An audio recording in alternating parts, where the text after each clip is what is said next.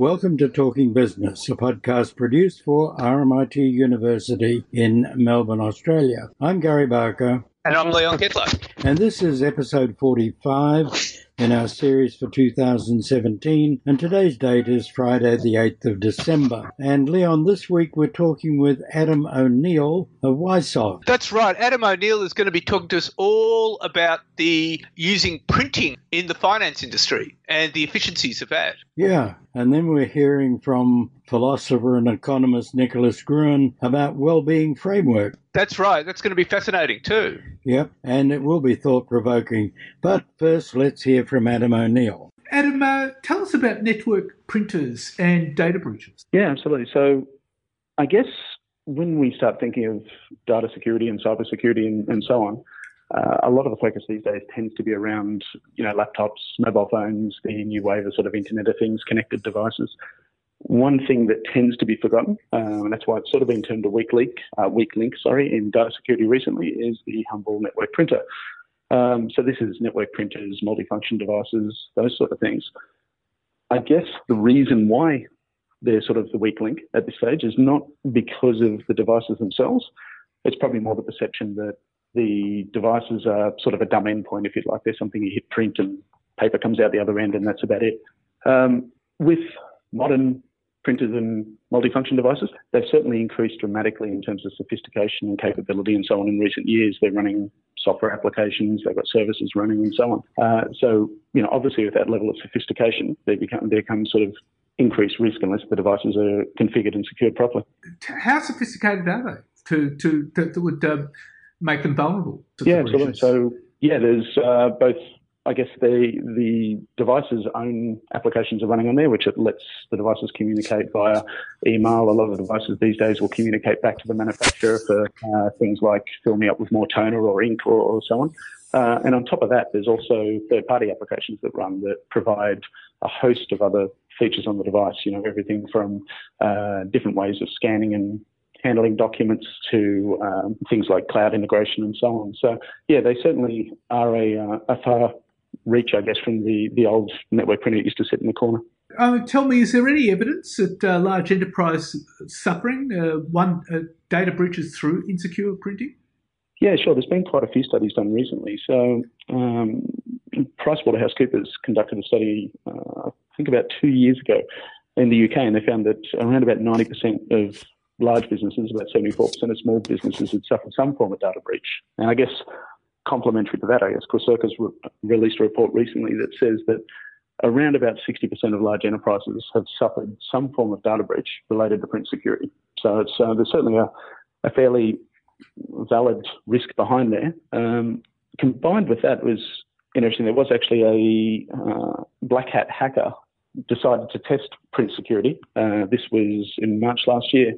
And he actually did a search on the internet and found over 1 million printers that he was able to access. Out of those, he actually sent racist flyers to around about 29,000 devices at US colleges, just to sort of demonstrate the point and make people aware, I guess a bit of a shock tactic, that the security of connected devices is an issue. That's extraordinary. So there are so many devices out there that are vulnerable. Absolutely, yeah. It's sort of, as we said, the weak link, it's not something that you generally think of when you're thinking of security within an organisation.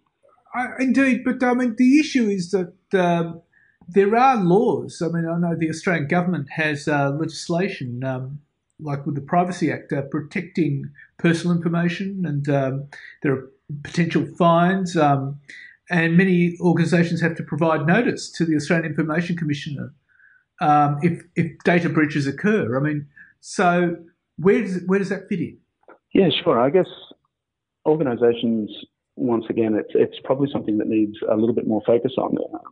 When we're talking about printers, I guess talking about the network security element is, a lot of people sort of say, well, that won't happen to me if I've got, adequate network guards and so on. However, when we're talking about printers, we're also talking about something really simple, which is, someone printing something, getting a phone call before they stand up to go and get the document, forgetting they've printed the document, as we've all done. It sits on the output tray and someone else within the organisation picks up a document. Now, if that document contains sensitive information, then that can be a problem.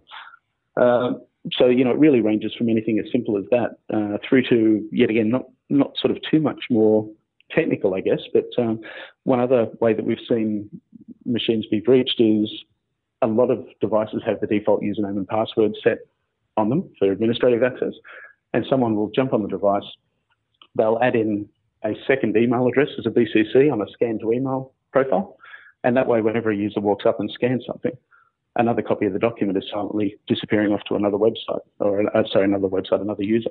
So, they're sort of two, I guess, fairly low-level ways of how to, or security risk posed by printers. Two of the other ways, I guess, is hard drives on the machine. So most devices have a hard drive or a storage drive on the machine, and every time you print a copy of the document's placed on that drive. Now, when you upgrade devices, if that setting hasn't been configured to be overwritten or encrypted or anything else, anyone with knowledge can actually, access documents from those hard drives. So they're probably the three, I guess, risks that people may not consider when they're looking at their adherence to the Privacy Act with print devices on top of that sort of more complicated network access. The bottom line is that the law actually places a lot of onus on people to actually take responsibility for stuff like that. Yeah, absolutely. Absolutely it does. And it's something that is actually, thankfully, quite easy to rectify. The bottom line, though, is that businesses aren't actually doing this. People are just saying, oh, it's just a printer, nothing can happen to it. Probably changing in mindset a little bit recently. A lot of that has been driven by print vendors, by the vendors actually selling or supplying the printers. So there's been an increase in security awareness by the vendors out to their customers on how to configure the devices. So that certainly helps quite a great deal. The other message, I guess, that we're trying to get out there is around including printers in the security strategy of an organisation or a business. And, really to, as you mentioned before, no longer consider printers as sort of a dumb endpoint, but start considering printers in the overall security strategy. And that, of course, is not only considering the printers themselves, that's also considering how the data gets to the printer and back from the printer. That's sort of, I guess, one way that businesses can look at reducing the risk. A few others, I guess, are adding user authentication to devices. So this is user when a staff member walks up to a device, rather than getting free access to the device, they need to tap their business card or a similar sort of method there. That will then authenticate them, and there's a log of who's using the device and when. So if something is released, there's an audit log behind it. So, Adam, is access to the network printer, is that then a tunnel into the network and maybe from there into a data center and something rather more sensitive than simply a document? Yeah, absolutely. It certainly can be. It's been a few years ago now, but there was a case where I believe it was in the US that hackers actually replaced the firmware on a printer, and that printer was then able to sort of sniff the network and capture various network traffic for use in hacking onto further systems. As I mentioned before, as long as the devices themselves, and modern devices are quite good at this, but as long as they've been configured and set up correctly, that sort of minimises any risk in that particular way. But, it's all getting back to that strategy of adequately securing. So basically, I mean, in a nutshell, what do companies have to do to set up their printers as part of that security strategy? I guess probably the first thing is work with a trusted advisor, whether it's the printer company supplying information or a third-party company that specialises in this area. Review your print fleet, review the organisation's print fleet, and sort of assess where there are potential risks, and then close those off. A lot of that initially starts just with something as simple as device configuration, so going through the web interface on a print device these days and making sure it's been configured. Also, at that time, it's in applying things such as the data overwrite protection and encryption that we sort of mentioned a little bit before on the devices to make sure that's set up. And then from there, probably the next bit is applying something like a print management system, such as SafeView or one of the other print management systems on the market. And that then provides that level of authentication to the device. At the same time, most organisations these days are now implementing print roaming, which is where when you hit print, the job doesn't physically print off until you walk up to a device, tap your card, and then have the document print off while you're standing in front of it, so naturally enhancing security. And probably the last thing on top of all of that really is regularly review the print strategy or the security strategy and update it, because obviously there's new technology, changing business needs, organisational changes, and all these need to be taken into account. Adam O'Neill, look, thank you very much for your time. That's all right. Thank you very much. Well, that's all part of the brave new world, Leon. That's right. It's absolutely fascinating. It's fascinating stuff. Yep, and maybe save some money for businesses. That's right. And now, Nicholas Gruen. Nicholas Gruen, you've written a lot about well-being frameworks. What exactly is a well-being framework? Well, that's a good question. The Treasury had one during Ken Henry's tenure as Secretary of the Department of the Treasury. He brought about Treasury having a wellbeing framework. The idea is basically to try and describe a state of affairs in which you say that you are targeting something more than just GDP growth. So the Treasury framework had a more generous, broader idea of prosperity. It included income, which was subsumed under the idea of giving people choices, enabling people to choose the life they want to lead based on the ideas of Nobel Prize-winning economist and economic philosopher Amartya Sen. Was also interested in the way in which the income is distributed.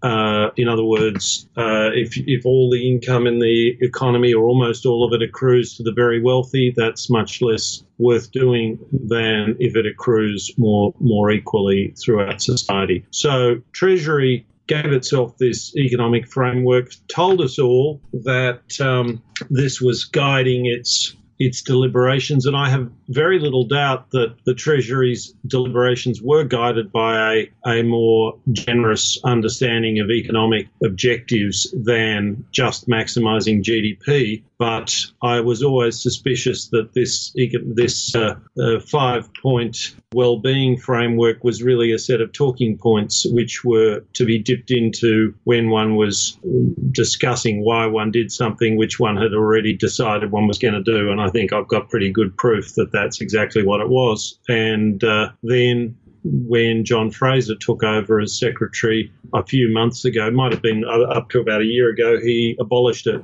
And there was some gnashing of teeth among ex-Treasury officials and possibly Treasury officials, I don't know. But I challenged one on a website who said how disappointing it was. I said, tell me what things did the framework change? And he came up blank. So that's the Australian wellbeing framework. Came and went without making much difference. Wellbeing frameworks are being taken a bit more seriously in the UK and in New Zealand, but again, they don't seem to have nearly as much effect as things that find their way into the way governments do things and the way they think about their bottom line and so on. So they haven't been that successful, is that right? Well, I don't think they've done much. So if you compare so New Zealand seems to have taken its well-being framework a bit more seriously, but you can't find any really big initiatives that you would say have been brought about because they adopted a well-being framework. On the other hand,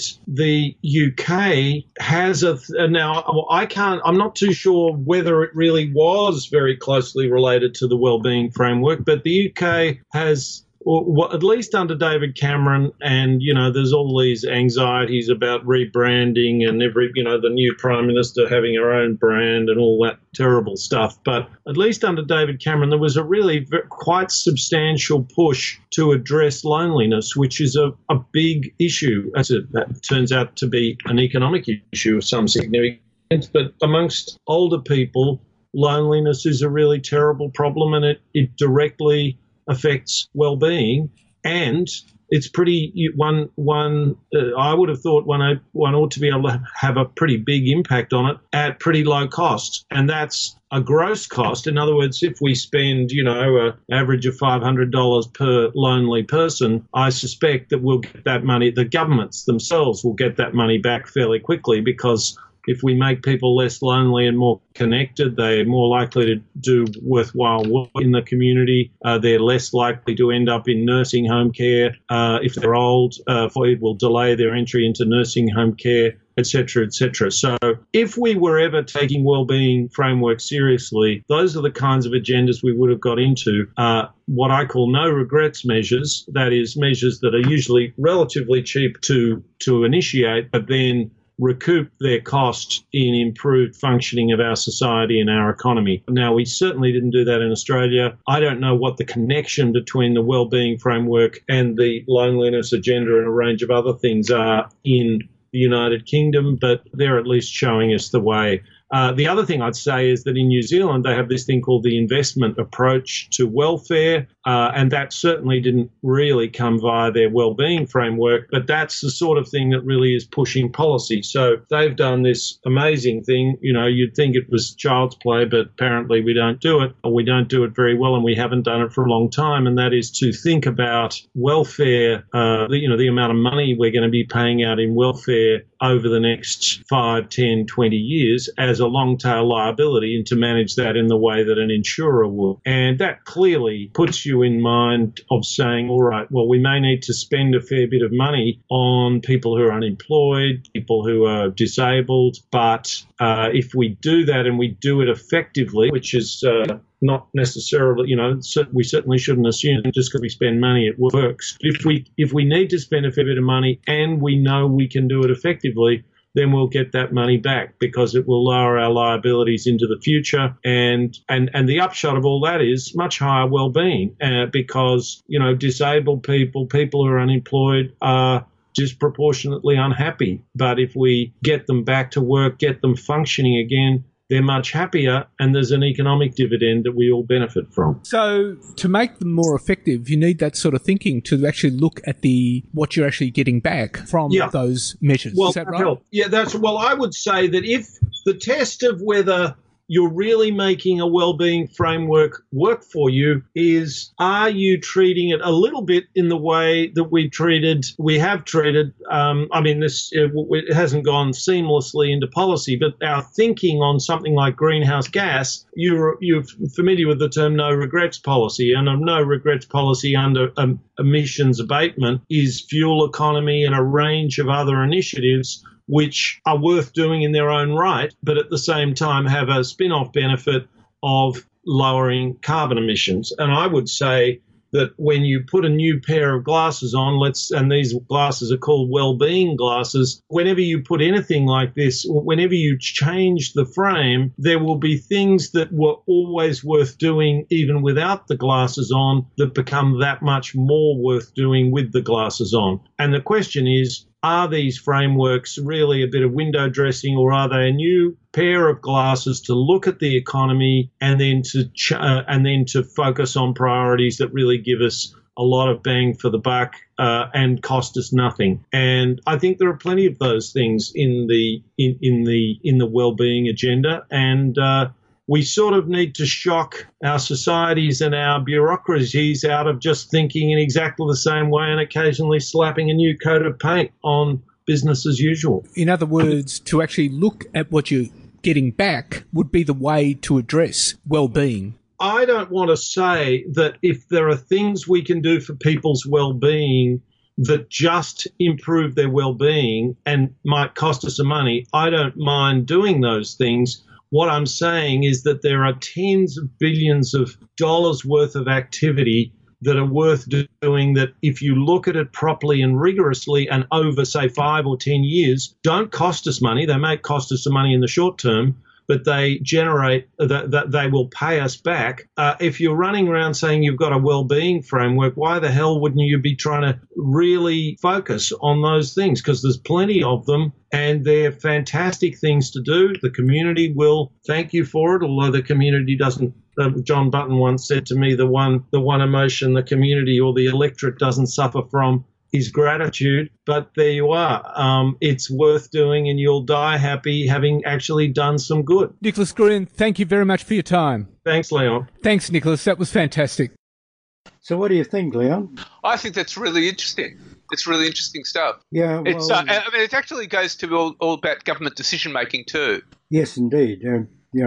Not voting for things just simply because Tony Abbott thinks that way. That's right. And now the news. What do you got in the bag this week, Leon? Well, Gary, for a start, US Senate Republicans secured approval by the narrowest of margins for the most contentious and sweeping overhaul of a US tax code in 3 decade. The change slashing the corporate tax rate, providing temporary tax cuts for most Americans, and eliminating several popular deductions were voted through by a margin of 51 to 49 votes at 2 a.m. on Saturday. Only one Republican, Bob Corker, voted against it. No Democrats voted for the bill. The bill was only approved after Republican leaders added a number of last-minute changes, including a $10,000 property tax deduction to appease the concerns of Senator Susan Collins of Maine. A joint taxation committee score last week found that even with the slight economic growth spurred by the bill, the tax cut would still add $1 trillion to the US deficit, at least. And the passage of the legislation gives a much-needed boost for the Republicans of US President Donald Trump, who have not been able to deliver on any other piece of legislation. Trump has promised to sign the legislation before the end of 2017. However,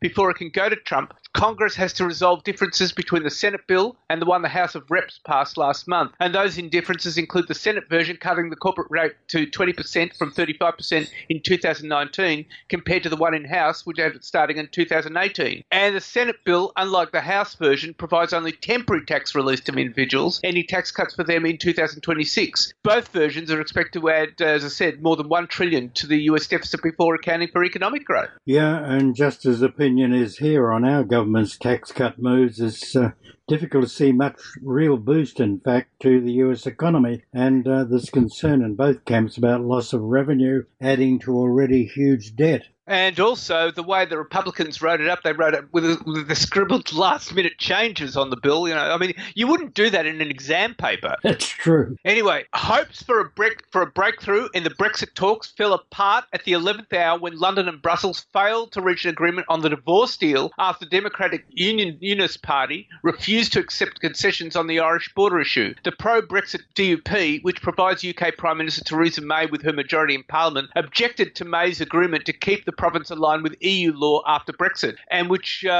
would see Northern Ireland remaining in the EU's customs union and single market in all but name. May had travelled to Brussels on Monday to meet European Commissioner President Jean-Claude Juncker for what was meant to be a key lunch to sort out the details and loose ends. But she had to interrupt that lunch to make a call to the leader of the DUP, Arlene Foster. And after that call, May and Juncker declared there'd been no deal. The pound fell. Now, the bottom line is it's been 17 months since the Brexit referendum, and Britain will leave the bloc in 15 months with or without a deal, Gary. Yeah, and no one can see any deal likely in the future. So the Brits will be hit with a multi-billion euro alimony, but they're going to be very slow, decades in paying it, if indeed they ever fully pay it. Well, this is going to be quite an issue, and so we'll see. I mean, May had reached some sort of agreement with him on the figure, which would have been something in the area of about 50 billion euro, which is a lot of money.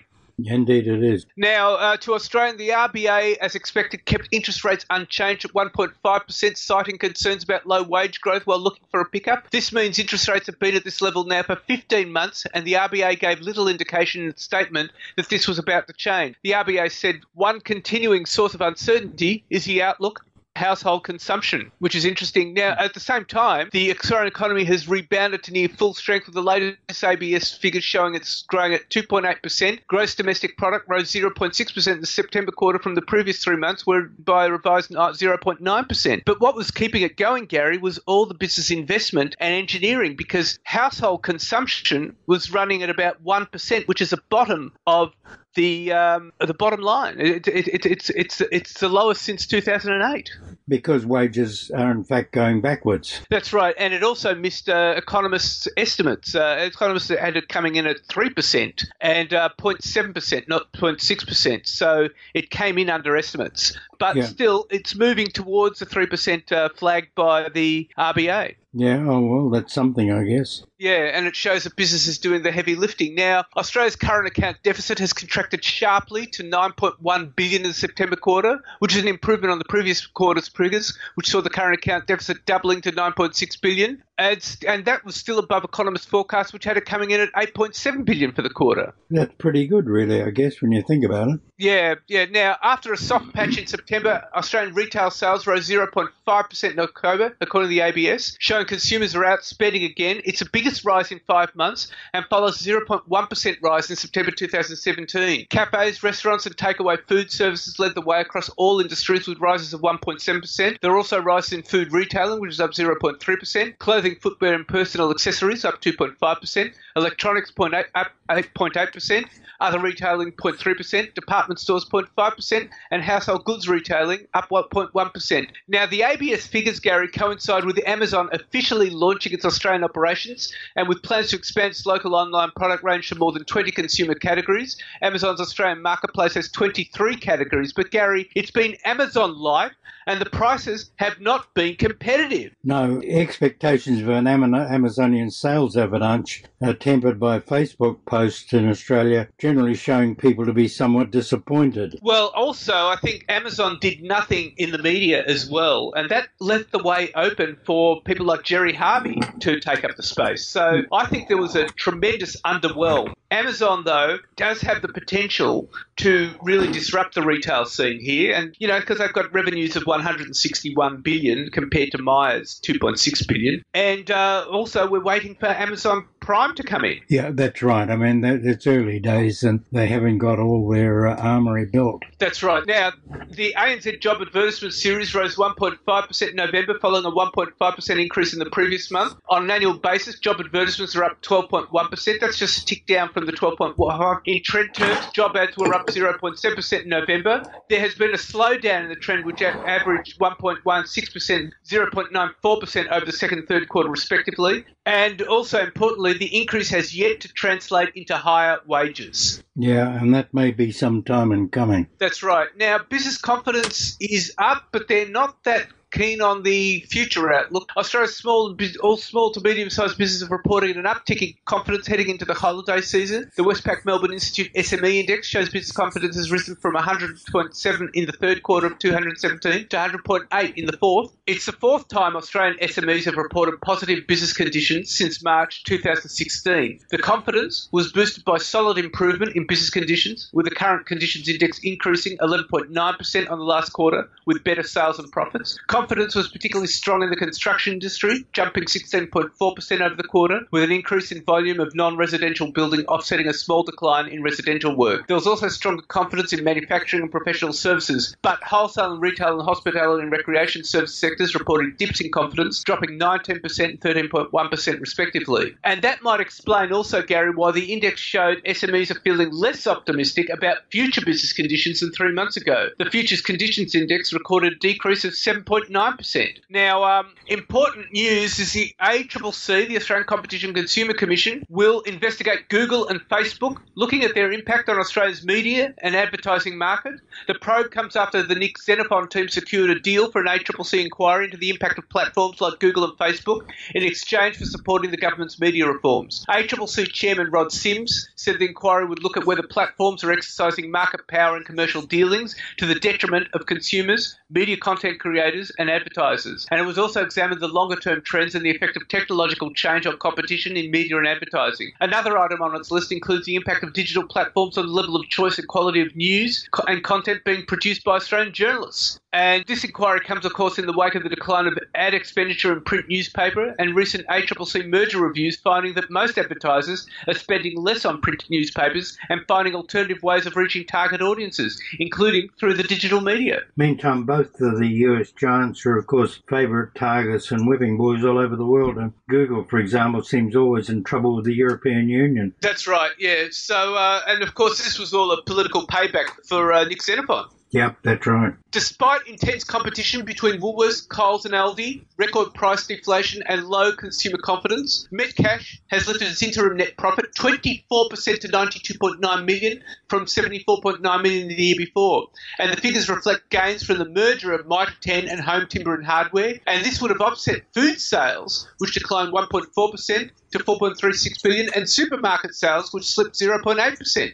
Merging with Mitre 10 was a good idea. That's right. Diversifying the business was very, very important. Now, Crown Casino shareholders are taking the gambling giant to court over its strategy targeting wealthy Chinese gamblers. Law firm Maurice Blackburn has launched class action against Crown after shareholders lost around $1 $100 million when shares dropped 14% following the arrest of 18 Crown employees in China in relation to gambling crimes. And the national head of class actions at Maurice Blackburn, Andrew Watson, said Crown should have spelt out the risks of flouting Chinese laws banning illegal gambling activities. And the law firm will argue that Crown was aware it was putting its employees, including Crown Resorts senior executive Jason O'Connor, who was head of Crown's high roller operations, at risk of being arrested. Of course, the employees were released after they pleaded guilty to the crime of promoting gambling in China in June. Let's just watch that space. It's not good news for Crown, Gary. Finally, Gary, Adani's hopes of getting its $16.5 billion Carmichael mine have been set back, with Chinese and international banks saying they will not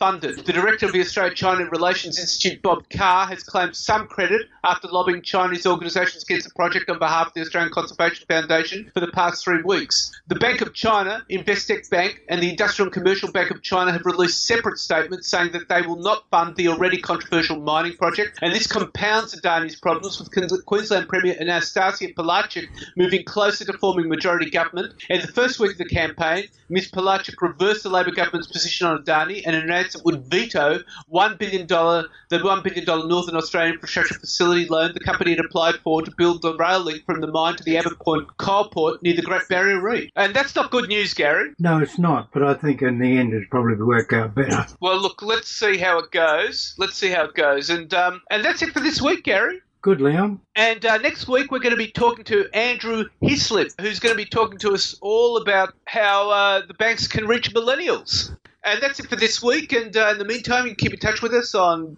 Twitter at TalkingBizBRZZ or on Facebook. We look forward to talking to you next week.